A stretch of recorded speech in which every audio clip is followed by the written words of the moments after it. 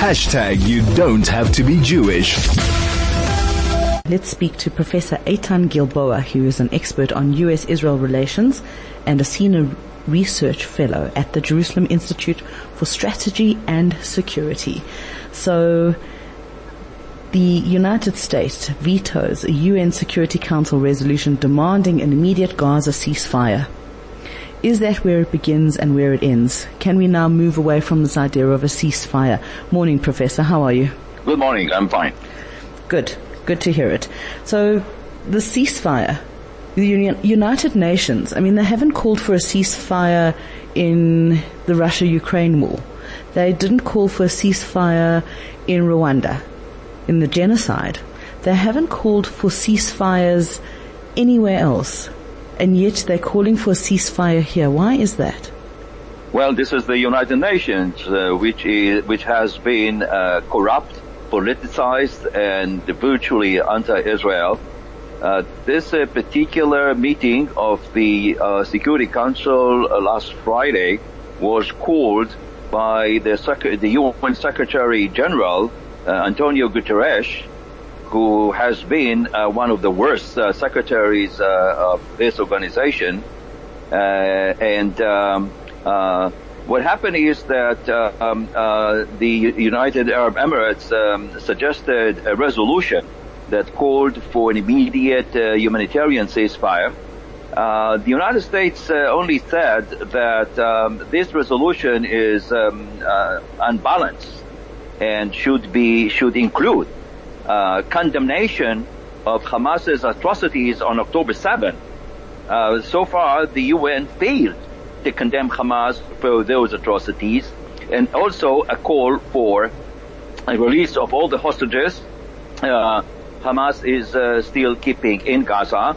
And the United Arab Emirates and the other countries refused to include those amendments, and as a result, the United States vetoed the resolution. But then this failed Secretary General of the United Nations, of the United Nations, he these days he is in Qatar, in Doha, and he said he would bring back those type of proposals to the Security Council. So we may have not seen the last chapter in this fiasco, but obviously the United States still fully supports the goal of the war against Hamas in Gaza, and that is the removal of that terrorist Nazi type organization and release of the hostages, and the action at the United Nations, the veto, says that Israel still has time to accomplish that common goal. I find this absolutely fascinating about how many neutral parties supposedly go off to Doha and they come out with a completely different narrative. Why do you think that is? Can you repeat the question, please? I didn't hear you well. Okay.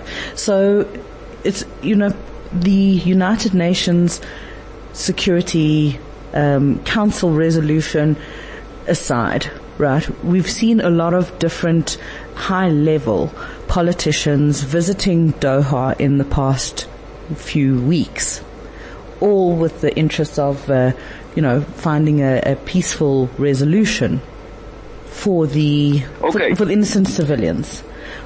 And yet they come out of Doha and they have a very, very clear bias. I'm wondering what happens in Doha. Absolutely. You're absolutely correct.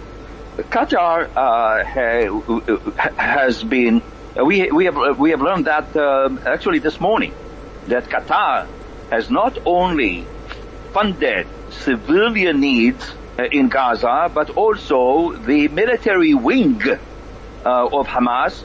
So Qatar has been putting money in arming Hamas, knowing very well that you don't collect arms for parades on Independence Day. We also know, and this has become clear in recent days, that Qatar is the biggest donor to American universities in the last 10 years or so. Those donations and contributions have been used by all kinds of organizations and departments, academic departments in American universities, to conduct all kinds of anti-Israel, anti-Semitic, and pro-Palestinian activities.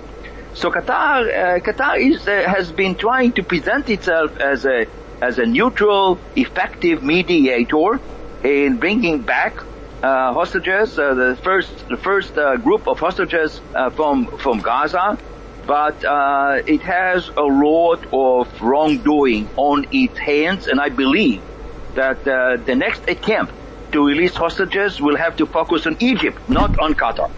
Professor, that is where we leave it. I'm sure that it won't be the last time that we speak. And thank you very, very much for your time and for sharing your insights and your passion. Thank you very, very much. Thank you. That is Professor Eytan Gilboa. He's an expert on U.S.-Israel relations and senior research fellow at the Jerusalem Institute for Strategy and Security.